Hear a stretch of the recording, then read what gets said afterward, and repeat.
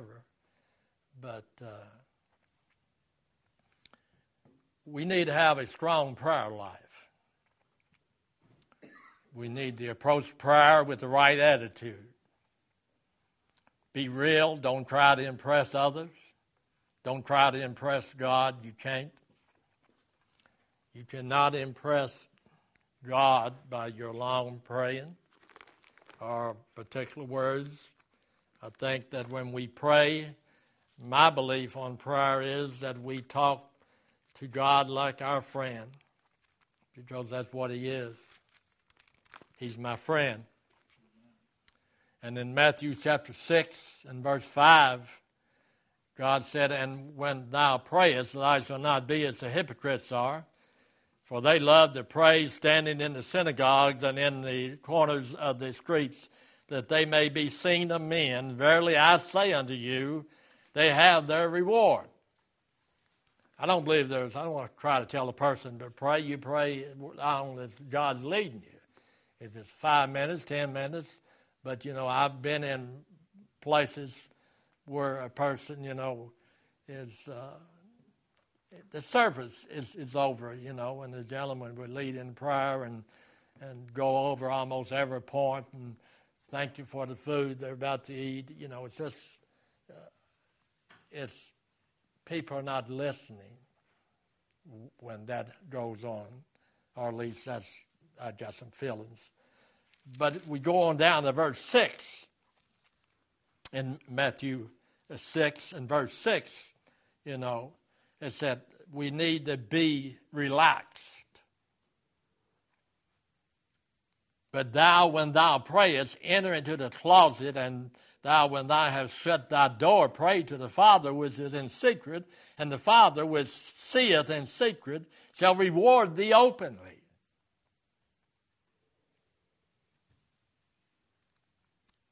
Then it ought to be revealing. My prayer ought to be what's upon my heart. And verse 7 said, "But when thou pray, use not vain repetitions, as the heathen do, for they think that they shall be heard for their much speaking."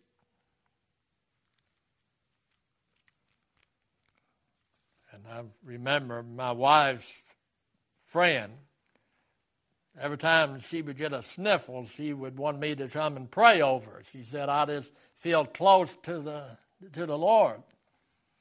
Well, that's good. We like to be able to be a blessing to somebody, but when you ask the preacher to come and pray for you, and then the cops pick you up that night for drunk driving, or you picked up for, shoplifting or something, there's something doesn't add up. But what God says, here in Matthew 6:9, "After this manner, therefore, pray ye, Our Father which art in heaven, hallowed be thy name. Thy kingdom come, thy will be done on earth as it is in heaven. Give us this day our daily bread." You realize that no matter how much groceries we have, and this time, everybody is trying to stock up a little bit, but it's all a gift from God.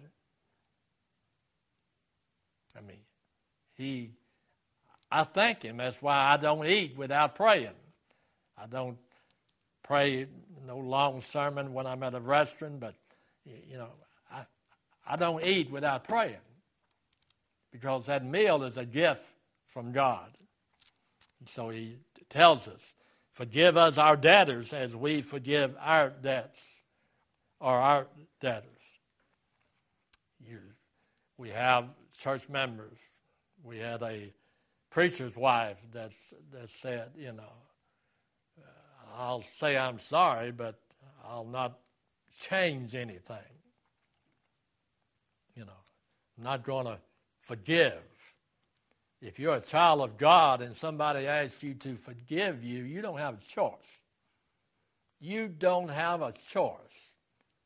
If you're a child of God, if I offended you and I come to you and say, "Will you forgive me?" If you're a child of God, I don't think that's an option. Unless you're out of the will of God. because God makes it very plain. Give us this day our daily bread. Forgive us our debtors as we forgive our debtors. Lead us not into temptation, but deliver us from evil. For thine is the kingdom and the power and the glory forever. Amen. Have you ever noticed that if you watch much TV, it's just one filthy word after another. And the average person, I was talking to somebody and said, well, I didn't hear it. You're just picking. If you're a child of God and you hear somebody curse, you hear it.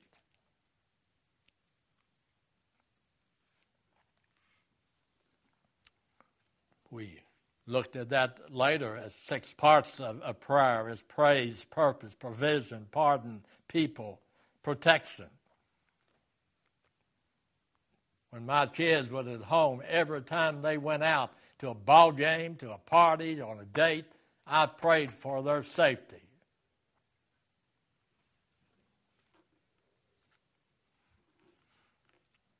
Another guideline, as we briefly went over, is the acts.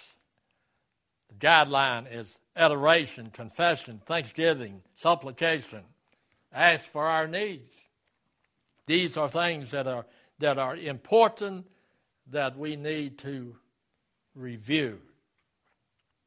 The 9th lesson was the habit of giving. Honor God with my money. What little money I have belongs to the Lord. My house belongs to the Lord. My truck I drove in belongs to the Lord. I paid for it. I worked for it. But who gave me the strength? Who gave me the job? I should say something that a lot of people my age cannot say. Once I was out of school and I started to work, I never, one day, drawed 1 day of unemployment. Never was laid off. I only went from that job to that job if it was a better job. It wasn't the fact whether I liked it or not. You're working for the money. So, God leads.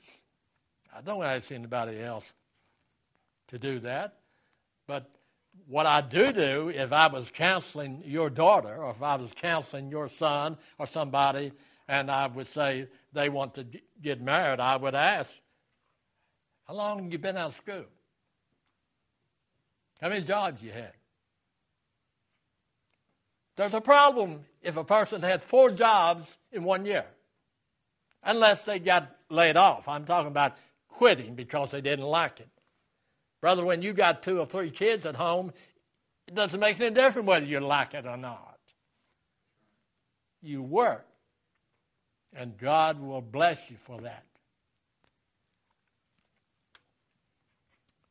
How giving reveals my spiritual maturity. 2 Corinthians chapter 8 and verse 7. Notice what God said. He says here, therefore, as ye abound in everything, in faith, and utterance, and knowledge, and in all diligence, and in your love to us, see that ye abound in this grace also. So, if you're a giver, that's a grace. God gave you that grace of giving. And it's not just money. The only where money is involved in your giving is that whatever you make, 10% of it belongs to the Lord. You don't give it to him, he'll take it. It's that simple. But what do we do with other? Somebody needs somebody to stay at the hospital with somebody.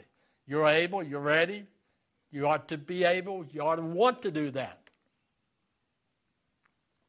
That's not, so giving is more than just money. putting this in perspective, look what the Bible says in the key word that are used in the Bible. The word believe is used 272 times. Prayer is used 371 times. Love is used 714 times. Give is used how many? How many would you guess? 2,162. Because that's what Christians do. Christians give. Not just money. They give when they can help somebody in a need. They can do it. Their time schedule allow them. They want to do it.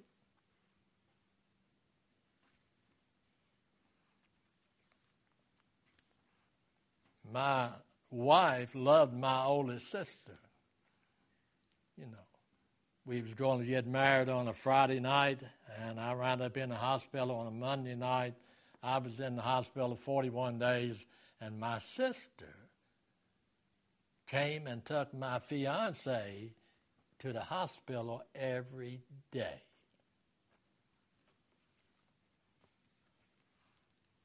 Why? Because she loved her brother. And if I loved her and she loved me, then she automatically loved them. Why God wants us to give? Because he gave. Giving makes me more like God. God said in John 3:16, for God so loved the world that he, what? Gave his only begotten Son. So whosoever believes in him shall not perish but have everlasting life. Giving draws me closer to God because God said, where your treasure is, there is your heart is also. Giving is the antidote to materialism. Boy, that's hard for people to understand and agree with. But anyway, let's see a little bit of what God's Word has on enlightenment on that. 1 Timothy chapter 6. 1 Timothy chapter 6. God says here, verse 17, charge them that are rich in this world, that they be not high-minded, nor trust in uncertain riches, but in the living God who giveth us richly all things to enjoy.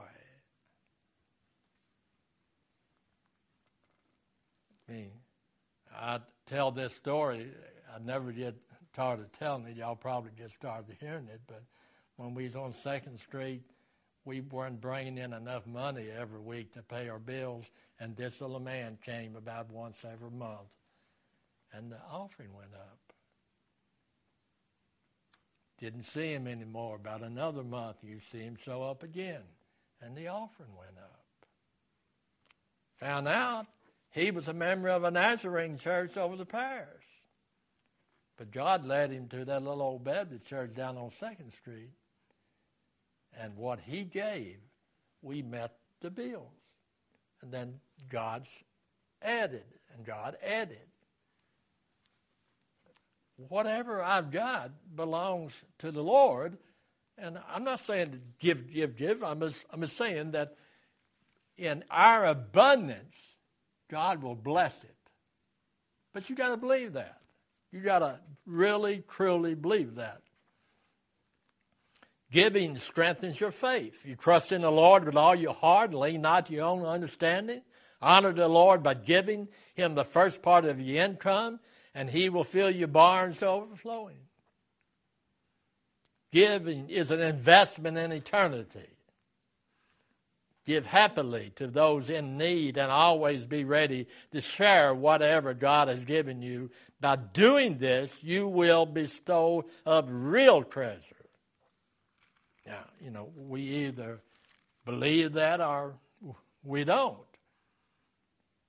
But I'm telling you, you can't outgive the Lord. You can't outlove the Lord. God says in 1 Timothy chapter 6, verse 18 and 19. God said, they that do good, that they be rich in good works, ready to distribute, willing to communicate, laying up in store for themselves a good foundation against the time to come, that they may lay hold on eternal life.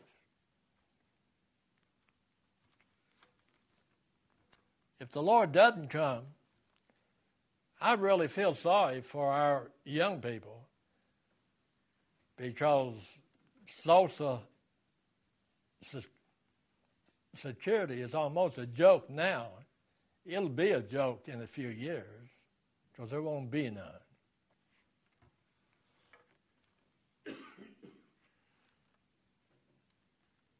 Giving blesses you in return. A generous man will himself be blessed. A generous man will prosper. He who refreshes others will himself be refreshed. Good will come to him who is generous. And again, when we think about giving, all we think about is money. But I've got to give myself to the Lord first. I've got to realize that I belong to the Lord. He can bless me, or he can cut that spout off anytime he wants to. So I think it's just a good idea to say, get up in the morning and say, I ate today.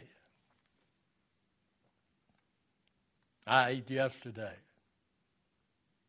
God has been good to me. All I do is go to the store and say, man, look how high that meat is, or look how high this is. And it is.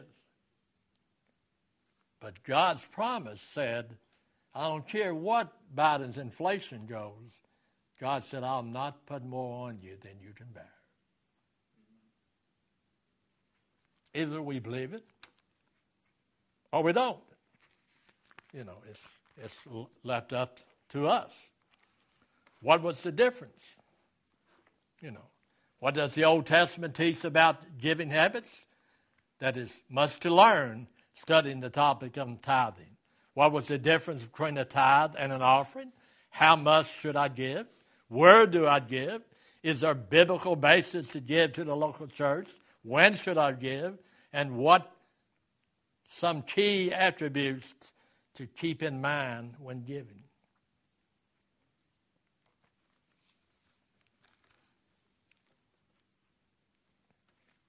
I became the pastor of this church in 1977.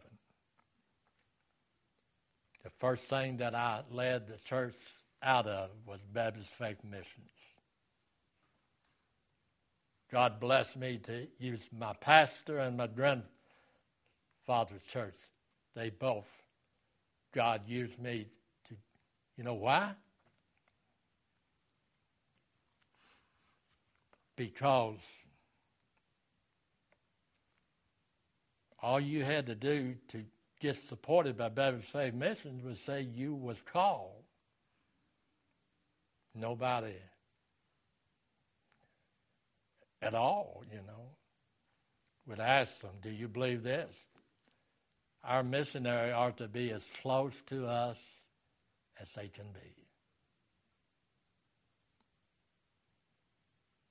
Do you want Brother Mills preaching something in Trinidad that's different than what the Word is? I'm not talking about small things, Those little small things that I don't mention very much anymore is because it doesn't do any good after years and years, It's just like some have told me, you can preach that, but I won't do it. And all I do is wait back and say, Lord, you be merciful. That's all I can say. Because if the Bible teaches this and you don't make up your mind, I'm not going to do it, then God's going to deal with it.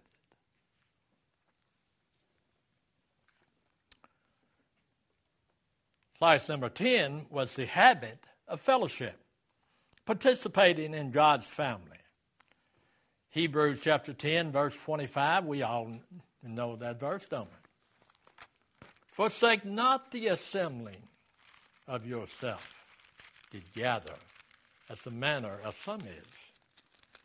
You know, he tells us, not forsaking the assembling of ourselves together, as the manner of some is, but exhorting one another, and so much the more as ye see the day approaching.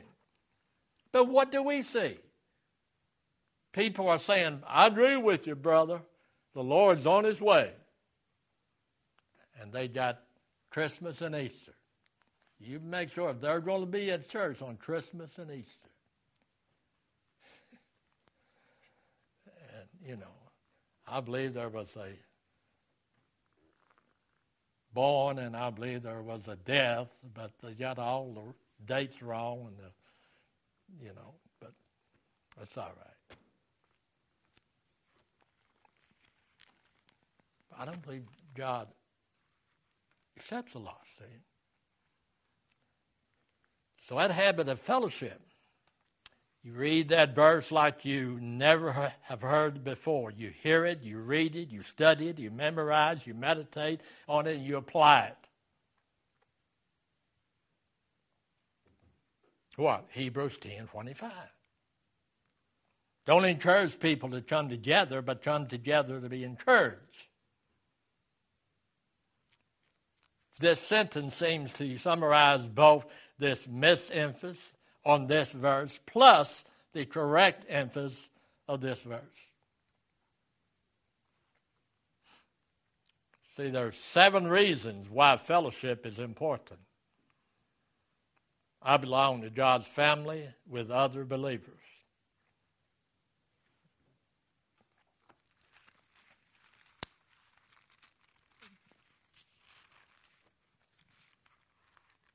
You know, I guess that I probably love my church family as much, if not more, than my normal family, because I don't see my regular family very often. I know it surprised some of you. Somebody called me today and said, when's the last time you heard from Anthony? I said, Anthony who? You know, I was being such, a little, but it bothers me. It bothers me when I was growing up, and Judy can verify that, I've said it before, we were one of 12, 14 kids, and on Sunday, they all was down at Mom's house getting that chicken and, and fried potatoes and stuff. And on Wednesday night, the oldest 2 was down there every time. I mean, now, somebody got to die or they got cancer. And after all they in remission, they'll be all right. It's about that bad. So what did you do? I told them they ought to be in church if they're saved. Don't tell me you're saved and you don't want to be in church, because the 2 don't go together. But you may be. I'm just expressing how I feel. I believe if I love my wife and I want to be where my wife is at.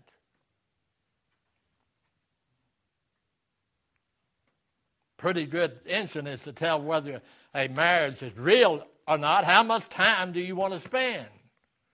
When you got some free time, do you want to be with your wife or you want to be with your buddies? Nothing wrong with being with your buddies, but you don't be with your buddies every time you got free time. You may say, well, that's not preaching. You're right, that's real good preaching, because it's facts. We need encouragement to grow spiritually. We need encouragement. And that's what we do when we come into God's house.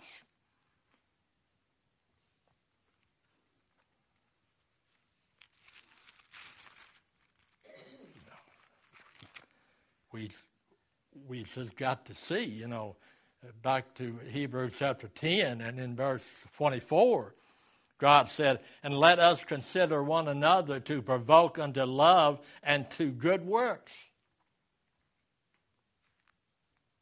We ought to provoke one another. We ought to say, I love you and I miss you when you're not here. And if you're sick, I would like to know about it so we can pray for you. If you're out of town, we want to pray that you be safe.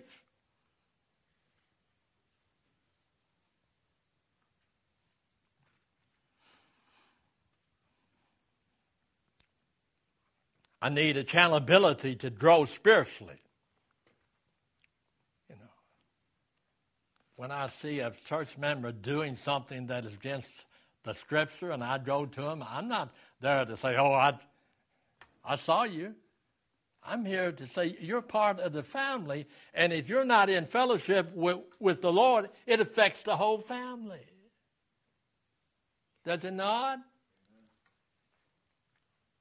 We like to think we're an island all by ourselves. Ain't nobody else's business what I do. Well, did God save you and add you to the church, or did he not? It's like when I said I do and Doris said I do. Now it's Doris' business what I do, and it's my business what she does. And if you disagree with that statement, you're wrong. Because we became one. And one is my business what I do, right? I'm one. So when God added us together, we became one. When God saved you and added you to the body, when you're out of fellowship, it affects the church. I ain't hurting nobody.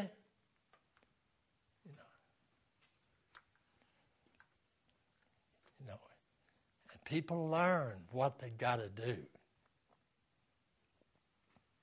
We've had them right in this church. They're no longer there, no longer coming. Come before the church on Sunday morning, repent of their sins, asking God to forgive them, telling the church, I love the church, I want to be back in fellowship. And that Sunday afternoon, do the very same thing that they said they repented of. And they wonder why they're having the problems they're having now. I tell you, if God ever saved them, he will get tired of that and take them on home. I don't care whether they got 5 kids or 10 kids. You don't play games with the Lord.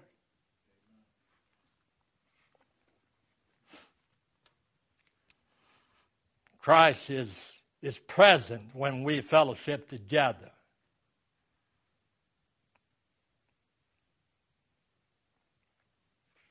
There's great power when the people pray together.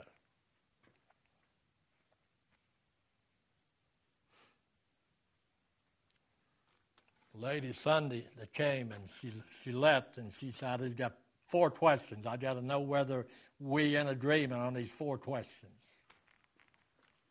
Question 1, yes. Question 2, yes. Question 3, yes. Question 4, yes. We're cool. Make sure that we're still cool if God puts you here and I pray something you ain't never heard before.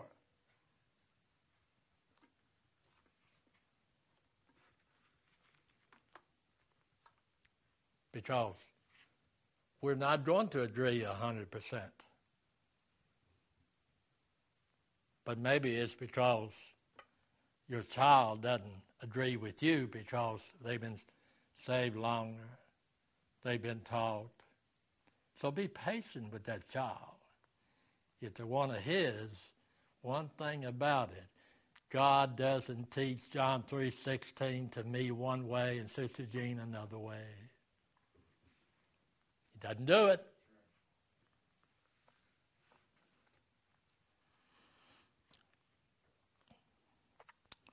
Christ is present when we fellowship together. I can tell when God is here. I can tell when I'm in fellowship with God.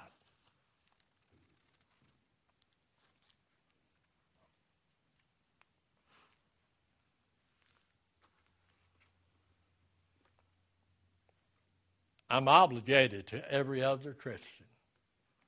That one goes over like a lead balloon. But it's still true. I'm obligated. Obligated what? Obligated to love them, to pray for them, and to encourage them, to lift them up. But I'm also obligated not to agree with them if they're wrong. One thing I did, and I'm not sorry that I did, I praised when my kids did good, man, I praised them. I wanted them to know, old Dad was proud of you. You did a good job. But if they didn't do a good job, I may remind them, said, remember when I got on you to practice and you wouldn't practice? That's the result of it. Think about this statement.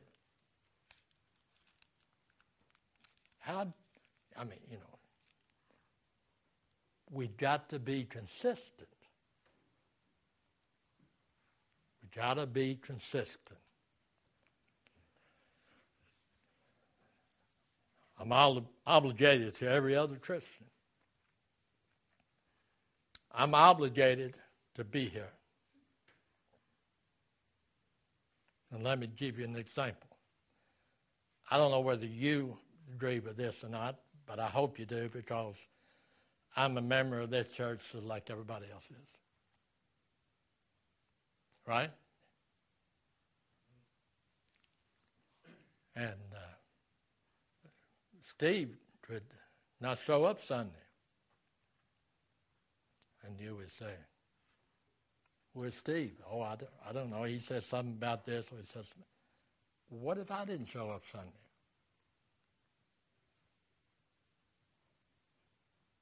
I'm a member too.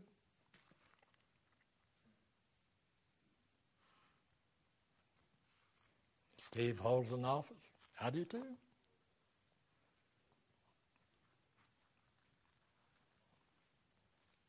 But see, everybody, well, I got a right to know why my pastor's not here. Okay? Then I've got a right to know why Gene's not here. I mean, you're taking this membership and putting it, one is more important than the other. We got a more important position.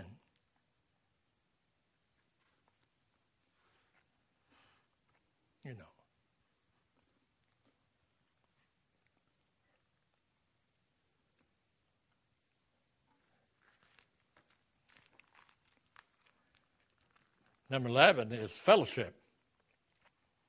Participating in God's family. How can a large church maintain close friendship while tremendous benefits are derived from corporate worship? Every member needs to be a part of a small group in order to establish and maintain close relationship. So that's why in a large church you have this group, that group, that group, that group, and it's got its benefits. But when it comes to worship, there's no groups. What are you leading to? I don't know how anybody else feels. When I was assistant pastor at Grace Baptist Church, Brother Bill gave me a little article. He said, read this and pray about it. I said, all right. And when I got done with the article, Doris said, what's the matter? I said, no, it doesn't matter. He said, oh, yes, something's the matter. I said, well, I don't want to talk about it. He didn't ask me, but he indicated, would you be willing to be the over of the junior church? I said, there ain't no such thing as a junior church.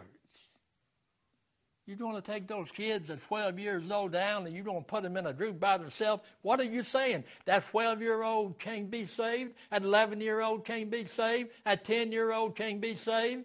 Rodney Bumpus, my nephew, says today, I was saved when I was 5 years old, and people in the church said, he's too young. How do you know he's too young? You want to send him downstairs to a junior church? Where's that authority?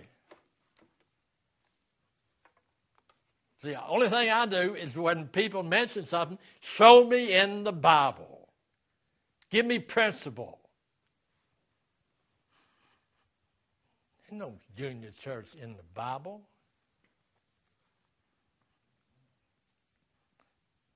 You can't divide the church. We have prayer and we separate when we had the kids and we all go to Sunday school. But that's not church, it's Sunday school. That's why we're trying to get them. And I would like to live long enough to have that 20 or 25 kids in Sunday school. Because that means you got a chance of having 20 or 25 moms and dads. But it's a job to teach 5 or 6 or 7 kids, especially when they are allowed to do whatever they want to,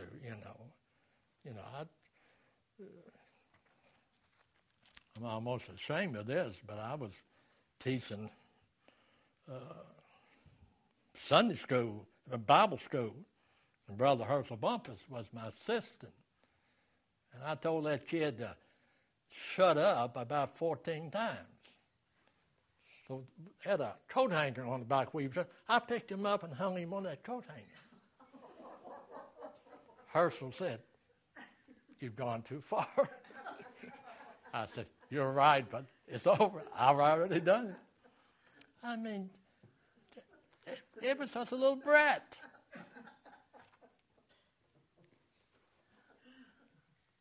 But that scared him so bad that he shut up. So I took him off and put him back in the seat.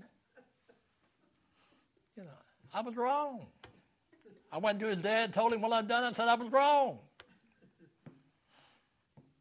He said, knowing you, if he did it again, you'd probably do the same thing over. Probably, and I would be wrong the second time. You don't do that. But we got to teach the kids that Sunday school is church too.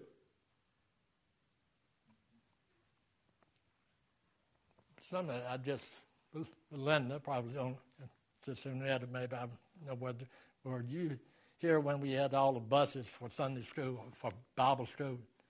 I mean, we had them out there in the backyard with a little shelter part. I mean, loved every minute of it. Because we had people that were willing. You can't do things unless you have people that are willing. We had a choir, a beautiful choir. I got it on tape. So you said, well, if you think about it, make me a copy of that CD. Those people could sing.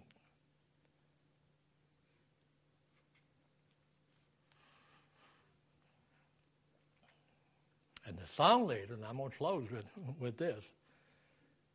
The choir leader, my daughter was a piano player.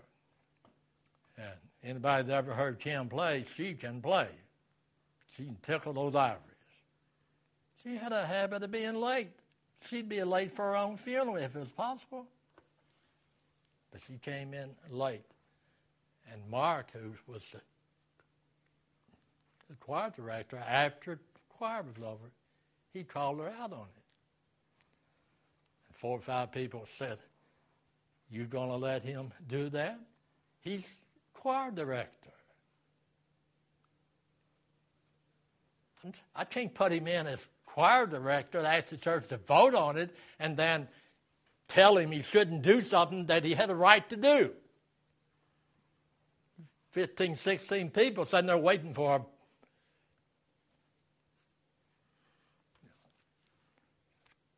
So, I mean, that's what's holding an office is. On time.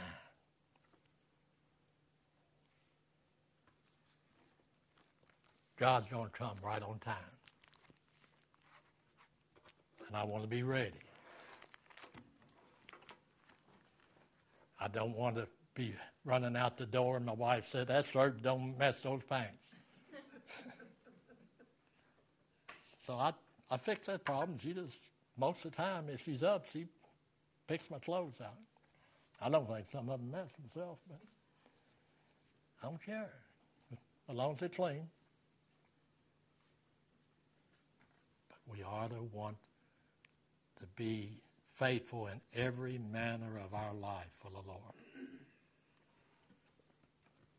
Our Heavenly Father, we thank you for this day. We thank you for this time.